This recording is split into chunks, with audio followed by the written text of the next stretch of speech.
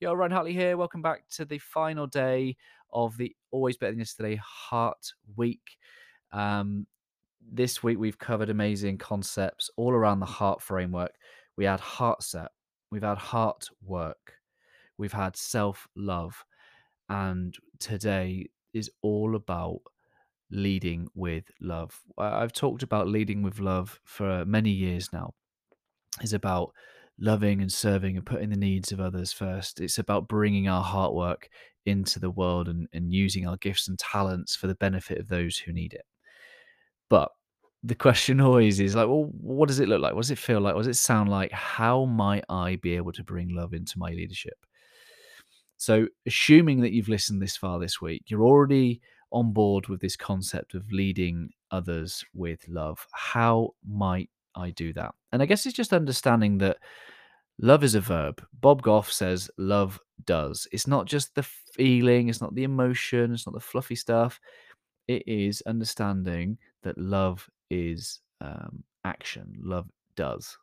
So, what does love do? We can look at a number of historical references, biblical references. We can look at a number of books to really understand. We know that every wedding we go to, love is patient, love is kind, it does not boast. Um, Love encourages and it builds up and but let me give you some practical things. You can either go to YouTube and check out our how-to video, which is about how to lead with love, which is when I talk about 5 hallmarks of leading with love. Number 1, creating safety. Number 2, the willingness to sacrifice. Number 3, developing your servant's heart. Number 4, loving tough. And number 5, leaving a legacy. You can go and check that out on YouTube, as well as how to lead loving teams that leave a legacy. And the 8 principles I outline in that video is that love unconditionally. So let me explain that a little bit more. It's about love can create that container where people are seen, understood, they're accepted, that they feel like they belong. You can be that and you can do that for people. Judgment free, accept people where they are, love them and leave them a little bit better.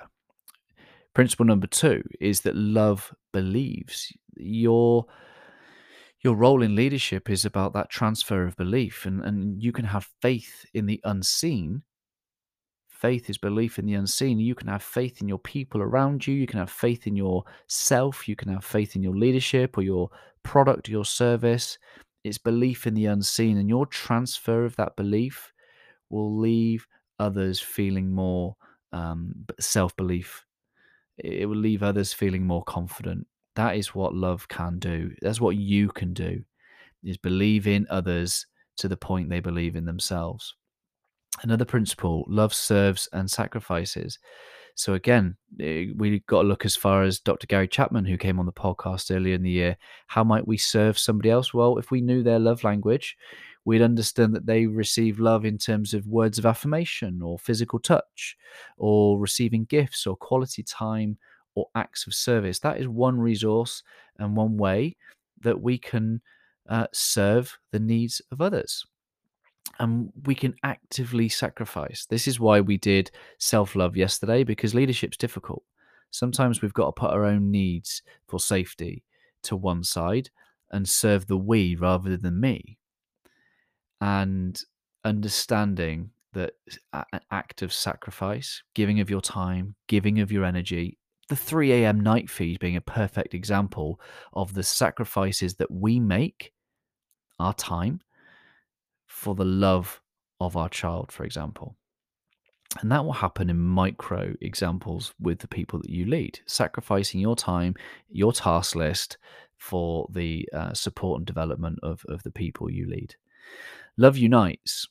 Love as a principle that unites, it recognizes the we, it recognizes the oneness, the wholeness, that we all have gifts and talents to contribute. You're all welcome, you all belong, and love will draw us to the we rather than the individual me. Number 5 is that love loves tough. Too often we hear the other way around, tough love, and it doesn't end up leaving us better, because we just think it's just tough for tough's sake.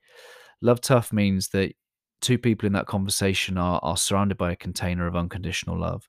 They know that what I'm about to say is not with any intention to leave you feeling less, like you're not good enough, like you don't matter. In fact, love comes first. So I'm going to do what's difficult and say what I need to say um, to improve our relationship and our connection. Love Tough is also about recognizing the potential in people and where people are falling short of that, and encouraging and building people up. Sometimes love can be tough and not let people settle for giving the best of themselves. Number six, love overcomes. And I think great teams are not with the absence of adversity, but they become better in it, through it, because of it. And the container that you can do is love the challenge, love the adversity, love once you've got your united team that we're going to serve each other and sacrifice for each other, then you will have a team. You will have created that. That is what love does. Love creates that container that has the power to be better in and through adversity. Number seven comes off what we discussed earlier this week. Number seven connects people to doing their heart work. Your ability as a leader and the thing that you can do with love is to find out the hopes and the dreams and the gifts and the talents of your people, is to find out their unique contributions, what they love to do and how they love to express that. That isn't always done. That is not always done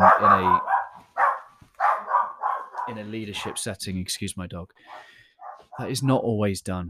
And that is an example of how you can bring love to your leadership. And lastly, principle number 8 is understanding that love leaves a legacy.